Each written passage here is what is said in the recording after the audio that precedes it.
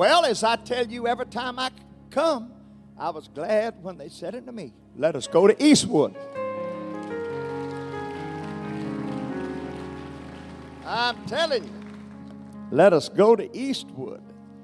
And what a privilege it is to be here and to look around and see friends that I've known for years and be in a church that I've preached in for years. And of course, you know how I love the Ewings, and they're just like family. And I told Brother Ewing, he was talking to me weeks back, that he'd get through over there on Wednesday afternoon. He said, I want to get through in time to drive home on Wednesday night. I said, you're not going to do any such of a thing? You mean you told him that? I've told him that several times. I said, you're going to stay there because you're going to be weary after your treatments, and I'm going to come take care of that church on Wednesday night. And here I am. So, you know, it's always nice when somebody asks you to come. But it's so good to see all of you and appreciate it. And let's stand behind our pastor and pray for him. He is going to be all right. We're believing God for that. We're going to feed our faith and starve our fears. And I don't know about y'all, but I'm fed up with hurricanes. I sat up there in Alexandria for several days in the dark, and it was hot, and we cooked on a Coleman stove on my front porch, a gas stove, and ran on batteries. And finally somebody brought me a generator and got that on my freezer, and I made it, you know, kind of like turning things back 75 years ago. God bless you. It's so good to see all of you. Sister Shirley Rhymes, I'm glad to see you. Who's that old man standing next to you? I tell you the truth, nice looking lady like you, you better watch him. Brother Bob, good to see you too. God bless you. You may be seated. Now, this is Wednesday night, and you know, if you're familiar with the other times I've been here, that when I'm here on Wednesday, I usually teach from the Word of the Lord. And by the grace of God, that's what I want to do. Sister Tenny's not able to be here tonight. My granddaughter's having her 17th birthday party tonight, so grandmother preferred to stay home for a birthday party than to come with me for grandkids. Can you believe that? Yeah, y'all can believe it. I see the way you're shaking, especially you older ones. Turn with me. 1 Samuel chapter 14. And I want to thank Brother Jeff Ferris for accompanying me tonight. So good to have friends that you can call on in time of need. 1 Samuel chapter 14. If you want to stand for the reading of the word. 1 Samuel 14, beginning with verse 1. Now it came to pass upon a day that Jonathan, the son of Saul, said unto the young man that bare his armor, Come and let us go over to the Philistine garrison which is on the other side. But he told not his father, that is Saul. And Saul tarried in the uttermost part of Gibeah. He went as far away from the conflict as he could get. And the word uttermost means on a precipice. He must have been right at the top of a cliff somewhere. And under a pomegranate tree, which is in Migron, and the people who were with him were about 600 men. And Ahai, the son of Ahitub, Ichabod's brother, the son of Phinehas. Now, Ichabod's brother, that would be Ichabod's nephew. And you remember who Ichabod was. Hold that thought. Son of Eli, the Lord's priest in Shiloh, wearing an ephod. And the people knew not that Jonathan was gone. And between the passages by which Jonathan sought to go over unto the Philistines' garrison, there was a sharp rock. Everybody say sharp rock. On one side, and a sharp rock. Everybody say sharp rock. On the other side. And the name of one was Bozez, and the name of the other was Seath. The forefront of the one was situated northward, one pointed northward, over against Mishmash, and the other southward. The other rock pointed south, over against Gibeah. And Jonathan said to the young man that bare his armor, Come and let us go over to the garrison of these uncircumcised. It may be that the Lord will work for us, for there is no restraint to the Lord to save by many or by few. And the armor bearer said unto him, Do all that's in thine heart turn thee. Behold, I am with thee according to your heart. Verse 13.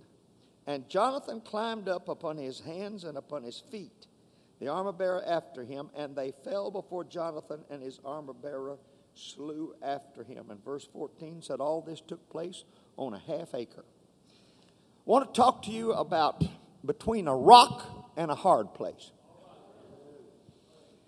There was a passage between two rocks, and he even named the rocks. Has anyone here ever been in a passage, a tight place, between a rock and a hard place? Can I get a witness? I should say, has there anybody that hadn't been there? You may be seated. The Philistines had buffeted Israel, and Saul, the great leader, was somewhat discouraged, but his son Jonathan got a spirit of enough is enough. The Philistines were up on a crevice, or rather up on a cliff that was about a half acre in size, and they were taunting him, making fun of him. And finally, in spite of the fact that they were outnumbered, in spite of the fact that the armies of Israel were in fear, in spite of the fact that they didn't have any weapons, Jonathan said, Enough is enough. I'm tired of living between this rock and a hard place. There's a higher plane that the enemy's occupied. I'm fixing to evict him, and I'm going to the next level. Anybody here want to go to the next level? Well, sometimes you got to tell the devil, enough is enough. Let's say that. Did you hear that, devil? We admit that we're between a rock and a hard place. You know, the Bible said nothing is too hard for the Lord. But the word hard is there, which means that hard times will come.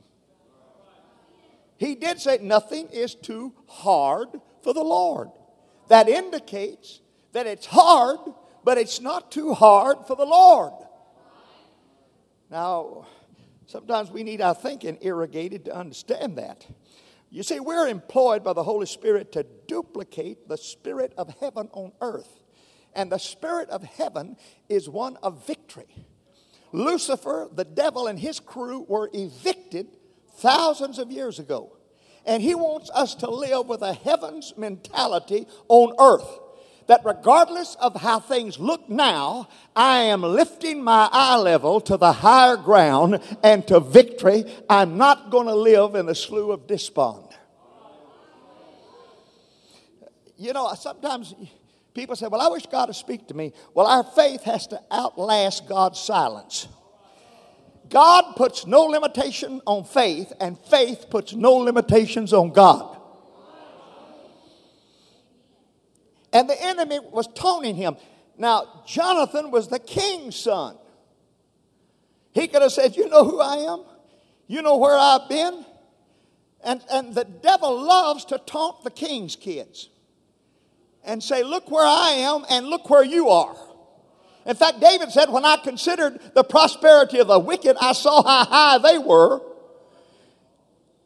He said, I almost slipped.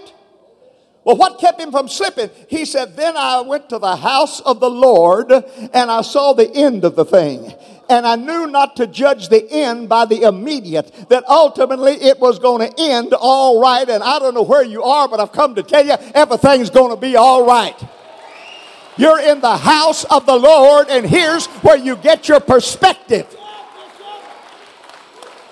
That's why you need to come to church. It helps our stinking thinking.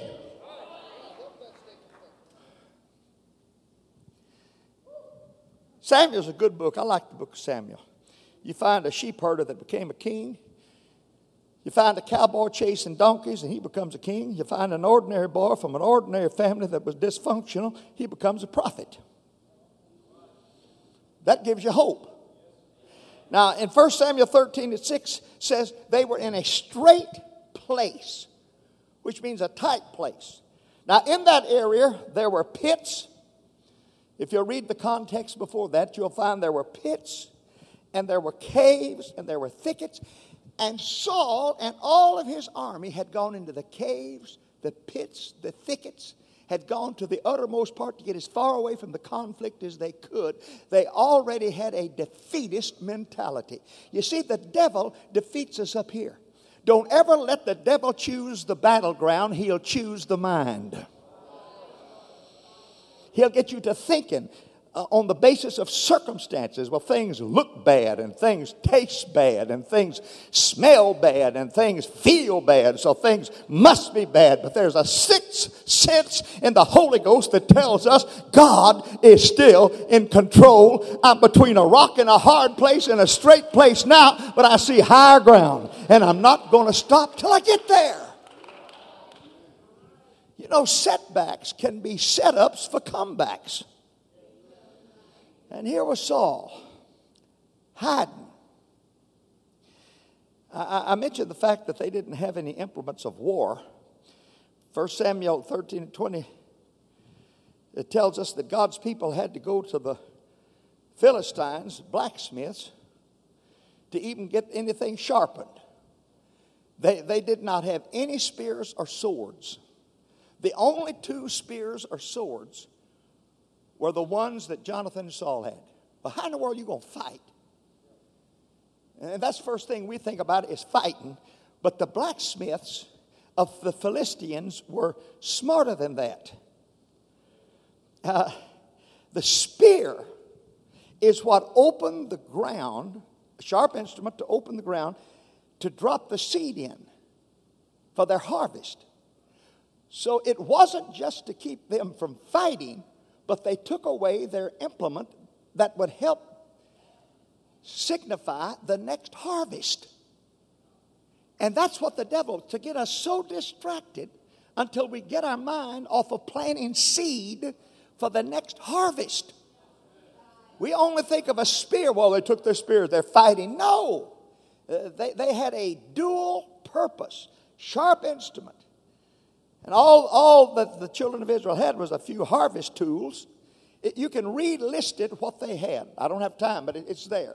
But they were all harvest tools. But you don't need a harvest tools if there's no harvest. So he likes to kill things in the seed stage. Now what the devil would like to do is the word is the seed. He'd like to kill what I'm saying right now in the seed stage. Because if it ever gets in the ground and begins to grow, there's going to be a harvest. He likes to stop revival in the seed stage. And I don't care how much harvest equipment you've got. You can have the best singers and even the best preachers, but if there hasn't been any seed sown. Well, they had a plow, yeah, but that just prepares the ground. He wanted to keep the seed out of the ground. They were cutting off the mean to the end. God's looking for molders and shapers, not movers and shakers. There's a lot of people who are in church, but they're not in Christ. They've never caught on to the fact that, living for Jesus every now and then, you're going to get in a tight place between a rock and a hard place. And all of this is to distract you, but you never take your mind off of the fact that though the weapons of our warfare are not carnal, it looks like we're not equipped like the enemy is. The weapons of our warfare are not carnal or earthly, but they are mighty through God to the pulling down of the strongholds of the enemy. Now, the enemy has strongholds. First, the devil gets a toehold, and then he gets a foothold, and then he gets a stronghold. If you can keep him from getting a toehold, there'll be no foothold, and there'll be no stronghold. Who wants the devil's stinking feet in your mind? I don't even want his little toe in my thinking. I'm telling you, everything's going to be all right. You may be between a rock and a hard place. Keep a climbing. God wants to bless us. Well, we don't have this. We don't have that. God doesn't want to bless you just to raise your standard of living. He wants to bless you to raise your standard of giving. And if we could think of it on that line, oh God, we're so immured and armored with the miraculous. If I ask how many of you like to see a miracle, oh yeah, we all want to see a miracle. There's never been a miracle in the Bible without a crisis. Now, if I ask how many want a crisis, but there's no miracles. Every miracle Jesus performed, there was a crisis that preceded it. And some things are just, I get so tired of people dragging God in for inquisition over things that are just inconveniences. But yes, we want to see the miraculous, but we don't want the crisis that comes before the miraculous. And Israel was in a crisis. They were between a rock and a hard place, and the army had abdicated its position. And any field you abandon, you give to the devil by default. I'm just going to give up. God wants us to learn to discipline our lives to walk in blessing. He doesn't just want us to live from crisis to crisis, but to walk in constant blessing. The more abundant life. And there's got to be a harvest, and there's got to be seed. And the seed, Jesus said, is the word. Cain killed his brother at harvest time. There's a harvest killing spirit. He had just brought the first fruits. It was harvest time. He killed his brother. You get a good revival started, the first thing you know, not in Eastwood. Somebody will rise up and there'll come a brother killing spirit. You remember Moses? He killed that Egyptian that was beating up on his brothers and hid him in the sand. And the next day, he found two of his brothers fighting. Two Israelites. And he said, you boys, you shouldn't do that. Hey, let's have peace. God's getting ready to get us out of here. They said, who do you think you are? You're going to kill us like you did that? The jig is up. And he had to run because he knew his picture would be in every post office. Wanted dead or alive, call Pharaoh. If you want something covered up, you better put it in something deeper than sand. Now look, I don't know. God has second best. If he on the potter's wheel, it wouldn't yield to what the potter wanted in the 18th chapter of Jeremiah, so he made it again. He had a second plan. It'd never be what I intended it to be. But thank God the second best would never know what I intended it to be. But it wouldn't yield to the original. It stopped too soon. It would not yield to. Well, I don't know what God could have had in mind that he was going to raise Moses up then and deliver him. But because two brothers got in a fight, and we don't even know what they were fighting about, he had to run to the wilderness for 40 years. And he was 40 years in the wilderness with his father-in-law Jethro. Then when they finally got out, they were 40 years in the wilderness with Israel. That put the whole program of God off 40 years. It was 40 years longer before Christ was born. All because two brothers got in a fight. Everything could have been accelerated 40 years, possibly, if those two brothers hadn't gotten a fight at the wrong time, right at the time of deliverance, right at the time of the greatest exodus. You folks aren't getting it. I'm going to preach over here. Do you understand what two brothers fighting and we don't even know what they were fussing about? Probably didn't amount to much. Didn't. Y'all don't like that. I'll go back to something else. But there'll come a harvest killing spirit. And Lord help me. So, anything that you can use for sowing and reaping can become a spear and a sword for fighting. You know, there are harvest warriors and there are harvesting warriors. But you got to have people that will allow the seed to open and receive it and be planted and to allow a gestation period. And there was no sword, no spear. And Saul was running. Saul ran from the Philistines. Jonathan ran to them. When you get between a rock and a hard place, there's a running from and a running to. Israel was running from Goliath. David was running to Goliath. Israel was saying, look how big he is. David was saying, look how big my God is. You know what David called him? He said, you uncircumcised Philistines.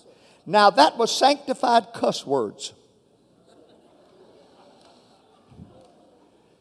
You need some good sanctified cuss words for the devil. Now let me tell you what he was telling him. The Jewish boys were circumcised at 8 days old. He was saying, Goliath, when I was 8 days old and put in the covenant by circumcision, I was stronger then than you are now because I'm a child of the covenant. You are nothing but an uncircumcised Philistine. Hallelujah! And Paul tells us that New Testament circumcision is water baptism. That's what puts you in the covenant. And if you're in the covenant, you're going to be all right, even if you're... Yeah. You uncircumcised Philistines, hear that? Stronger in 8 days than you are when you're a giant, because we're in the covenant. Death can't kill what won't die. Nothing can pluck us from our Father's hand. Oh, God, give us a spirit of encouragement. Now,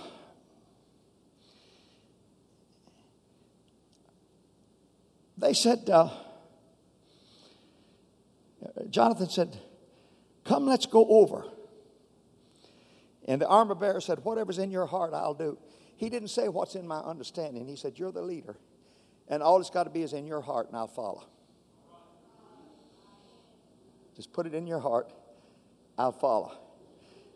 Let's go over. We got to have a let's go over spirit. That's teamwork. Let's go over. But look how steep it is. Look at the rock and the hard place. Look how many Philistines there are at the top of this cliff. Let's go. They never even talked about the mathematics of it. He said, look, it's nothing with the Lord to save by many or by few. Israel never won or lost on the basis of numbers. Israel always won or lost on the basis of their relationship with God. Their relationship with God was right. They could bring the walls of Jericho down. But when their relationship with God was wrong, a little city like Ai beat up on them. You win or lose not on the size of the enemy or your own strength, but on your relationship with God.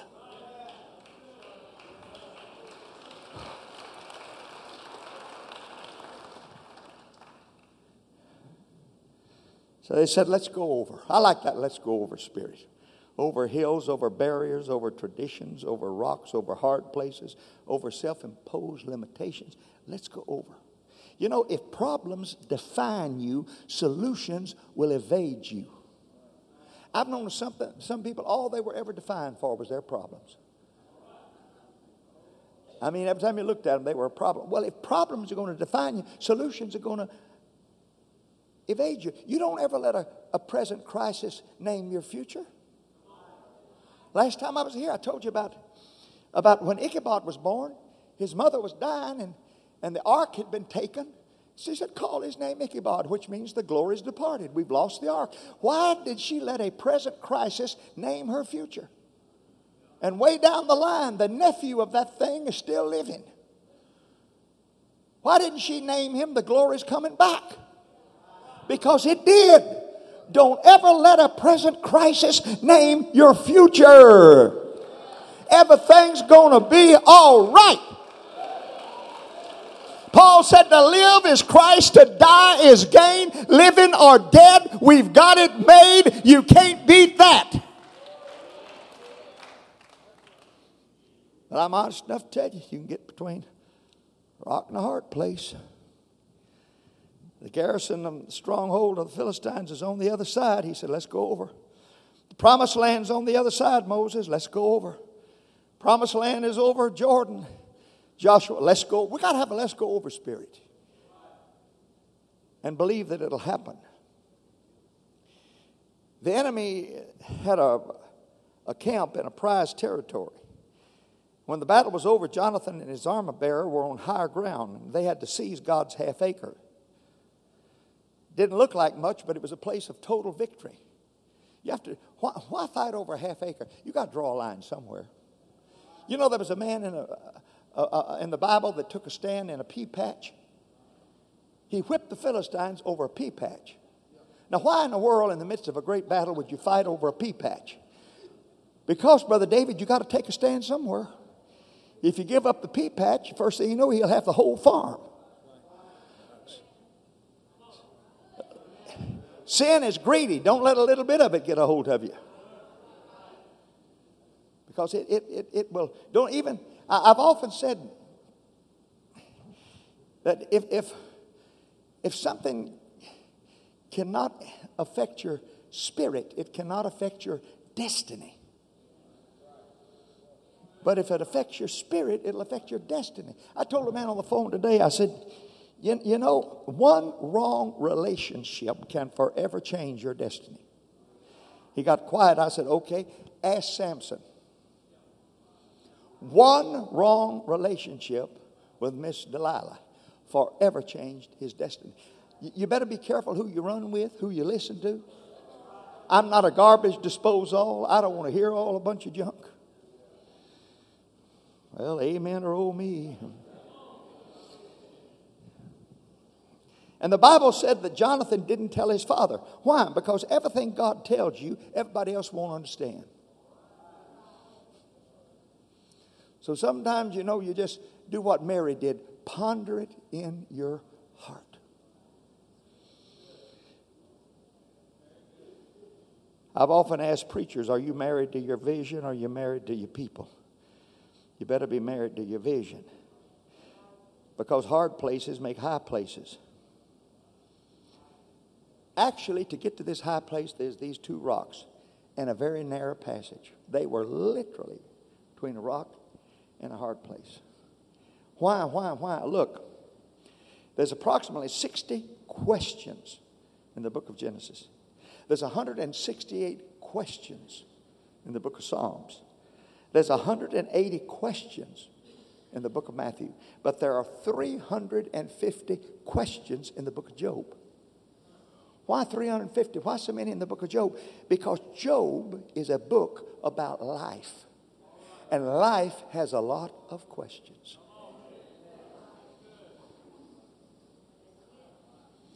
And learning to live with unanswered questions by trust. If all of our questions were answered, we wouldn't even need trust. And what was Jonathan's father doing? He wasn't involved in what God was doing, I'll tell you that. Not at all. Let me tell you where he was. Saul was under a fruit tree, a pomegranate tree. Now, pomegranate's good, but you got to pluck the seed. Anybody ever eat pomegranates? They are full of seed. And there he was just sitting under the tree. It didn't say anything about him getting any fruit. Worrying. And worry is the interest you pay on trouble before it gets to you.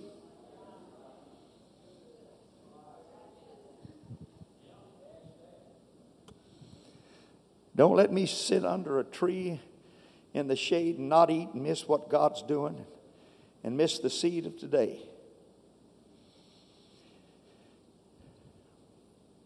That was Saul's problem. He offered sacrifice prematurely. Couldn't take direction. He wasn't a team player. He was fearful. He caved in. He was sitting under the word, the seed, not fighting. He would not listen to the prophetic voice. Saul. Now he could sit under the seed and say, you see how much seed we got? You know, some people, you see how much truth we got? Well, thank God. But if you're sitting in the seed, in the shade, not doing anything about it. He was on a precipice. One step and he could have lost his balance. And there he sits under the seed. I got the seed. But you're not eating it. You're not putting it in the harvest. It's not growing. All you're talking about is you're in the shade. You know, sometimes, Brother David, I thought, if laying on hands don't help them, I wish God would give me a throat ministry.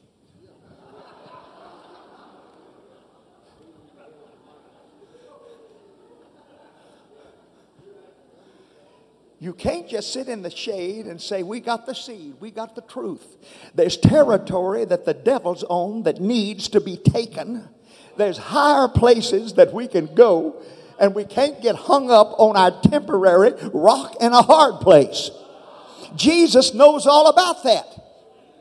He was the rock of ages, but they put him in a rock when he died in Joseph of Arimathea's tomb. That was a hewn out place in a rock. And they laid him on a rock, which was the slab.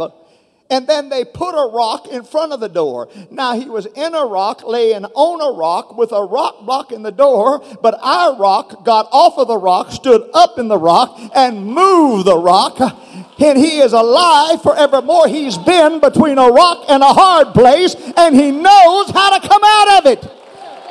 If the spirit of he that raised up Jesus from the dead dwell in you, he that raised up Jesus from the dead shall also quicken your mortal bodies. Stand up in the midst of that rock. Tell the devil, I'm going over.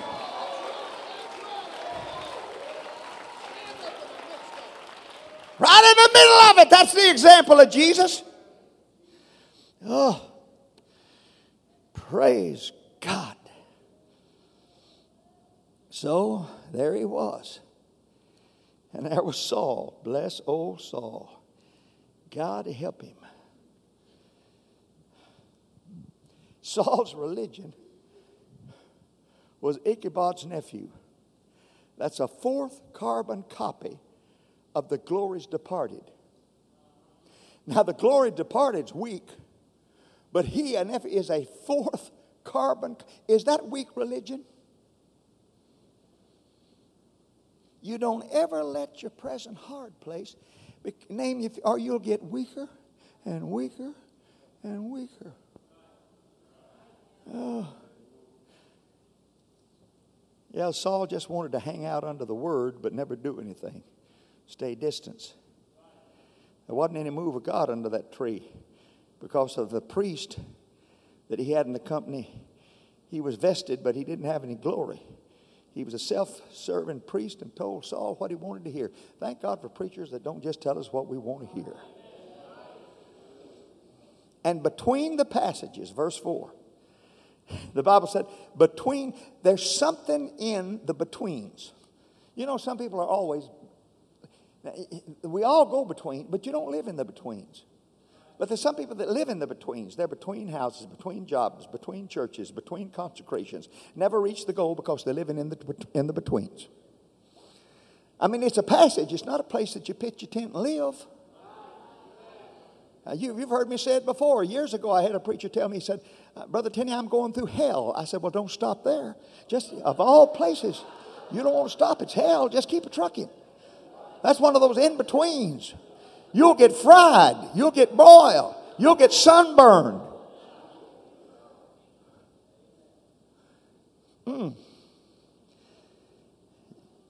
Jonathan doesn't avoid the hard places. Now, there were two rocks there.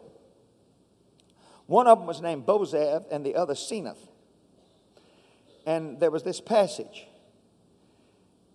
And first he said, I'm going to have to go through this tight place.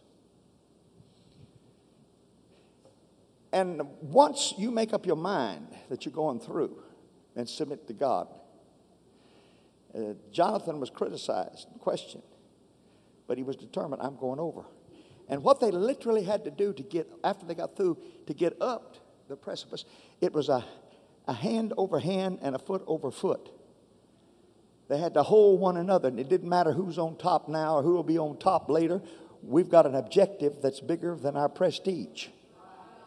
And they went over hand and knees, and that's the way you get over, hands and knees, fasting and praying and holding on to others. And on top of that, these two rocks, bad enough to be between a rock and a hard place, but one of them was pointed north and the other one was pointed south. You ever been there? Where it looked like one thing was saying go this way and something else was saying go that way. And you're already between a rock and a hard place, and everything around you is pointing in different directions.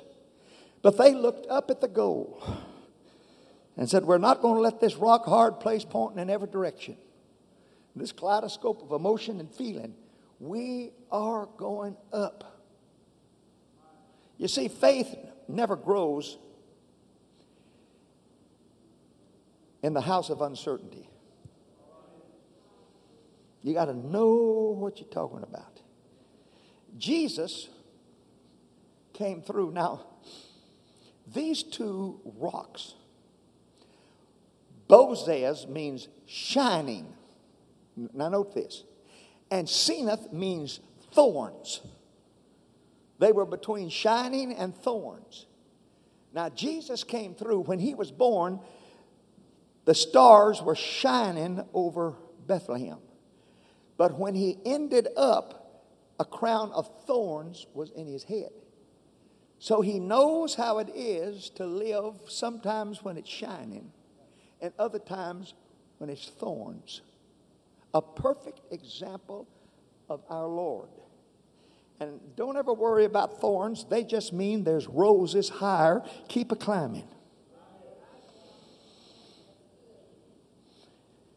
It was the Philistines' spear, the enemy's spear, that brought the greatest harvest. When Jesus was on the cross, they thrust that spear. That was a harvest spear. And opened his side. When they did, the seed of the New Testament church. They thought they were killing him, but the life is in the blood. They were opening the spiritual soil with that spear for the New Testament church. You know what I want to say? Checkmate. You thought you killed him, you put it in, but that spear that opened his side was the spear that opened the ground for redemption. Hallelujah. Oh, don't you love Jesus? And the enemy said, well, come on up. Oh, painful to climb on top. And hey,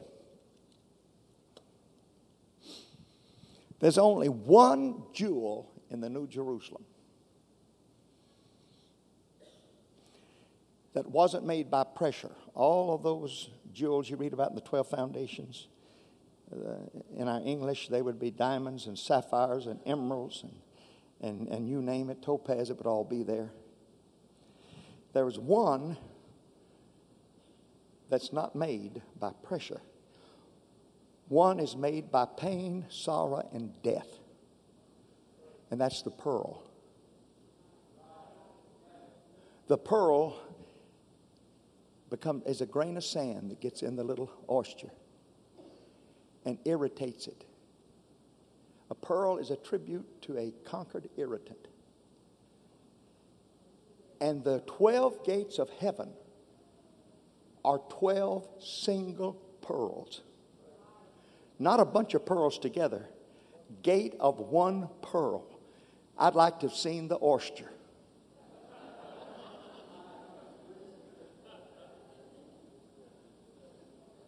But Jesus is the pearl of great price. And the entrance to our holy city is through pain, sorrow, and death. That's what our pearl did on Calvary. And that's what opens the city to me and you. He was willing to go through pain and sorrow and death to give me entrance. Because the pearl causes pain to the oyster and sorrow. And finally, to give it up, it causes death to the oyster. And so it is with Jesus. Saul was hiding from the plan. Jonathan was looking for a sign to get in. And he said, look, if the fellows tell us to come up, we'll know that that's a sign. And they said, hey, come up. And he came up. And when he did, there was a battle. They took a stand. How they did it, I don't know. But when they got up, they defeated that whole garrison of Philistines with that single sword. And the enemy fell before them. And we've got single sword, one Lord, one faith, and one baptism. If you're between a rock and a hard place and coming through a tight passage, all I can tell you is don't let the voices from the past, don't let anybody sitting under the shade tree keep you back. In spite of the pain and the sorrow and the death, you keep pushing and you keep climbing, because God is going to make a way. They came out and you know, when they won the victory, then all the rest of them came out in the open. You know, from where and it's surprising how when somebody will go out in victory, you help inspire others to come out and get in the battle. And it was only a half acre, but it was God's half acre. And it was a strategic place. There is a higher plane for all of us. But we've got to make up our mind that to get there, there's going to be a rock and a hard place and look like pointing in the opposite direction, and we're going to get in some tight places to get through. But if we'll get together in our teamwork and hands and knees and keep a climbing and not paying attention to negative voices and feed your faith and starve your fears, there's higher ground for every one of us. My God has not planned any defeat. Don't get hung up on your rock and hard place and tight passage. You just keep a climbing. You keep a climbing. You keep a climbing. But I don't understand. Keep a climbing. I don't know. Keep a climbing. Where's help going to keep a climbing? What am I going to do? Keep a climbing. Somebody give me answers. Keep a climbing. I can't figure it out. Keep a climbing. I wish things would you keep a climbing. You're between a rock and a hard place. But someday we're going to walk on streets of gold and be ushered through gates of pearl and behold the Lamb. This is a congregation of winners. We're not a congregation of losers. I've come to tell you, everything's going to be all right. I said, everything's going to be all right. Somebody shout, everything's going to be all right. Let's stand and praise Him. Hallelujah.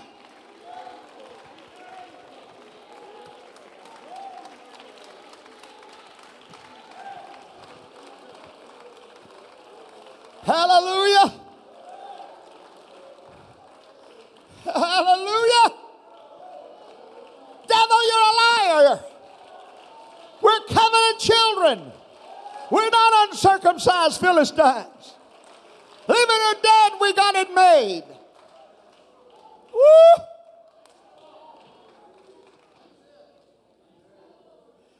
Anybody here ever been where I preached about? I'm not going to ask you if anybody's there right now. But oh, my friend, just keep it trucking. Just keep it moving. Keep it going. And if it looks like one point's one way and one another and everybody else is in the shade, just talking about how much truth they got and you're sweating it out. Just keep climbing. Because God hadn't planned any defeats. He has not planned any defeats. And regardless of temporary circumstances, ultimately, everything's going to be all right. Everything's going to be all right. And if we had all the answers to what's bothering us, we would not need faith. If you knew everything, you wouldn't need faith. So God leaves it to where we don't know and we don't understand. And then the only thing that can kick in is our faith. I don't care what circumstances or people or anything else say. I'm honest enough to tell you, I've been through a rock and a hard place so many times I could give you a guided tour. Do you like them? No. Are they fun? No. But there's no waste in God's economy. Not one of those experiences was lost. You just have to keep your lesson and throw away the expression. You just don't hold on to what you went through, but keep the lessons out of it. What we keep complaining about is what we went through. Well, look, get your lessons and throw the expression away. Say, thank God I learned this, I learned that, I learned the other.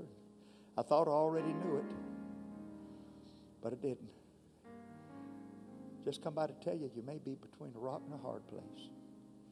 But Jesus, your Lord, is still in control.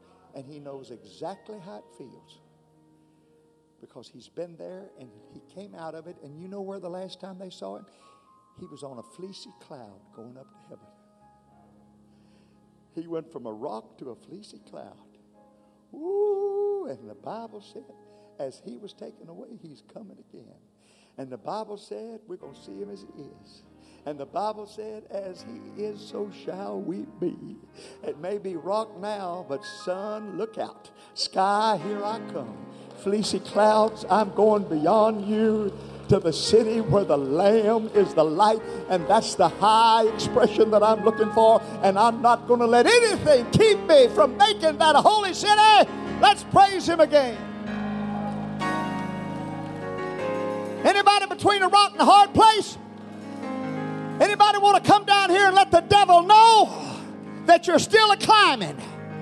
I'm still a climbing. Here I am. I'm in a straight place. I maybe just came out of one, or I'm going into one. But bless God, here I am.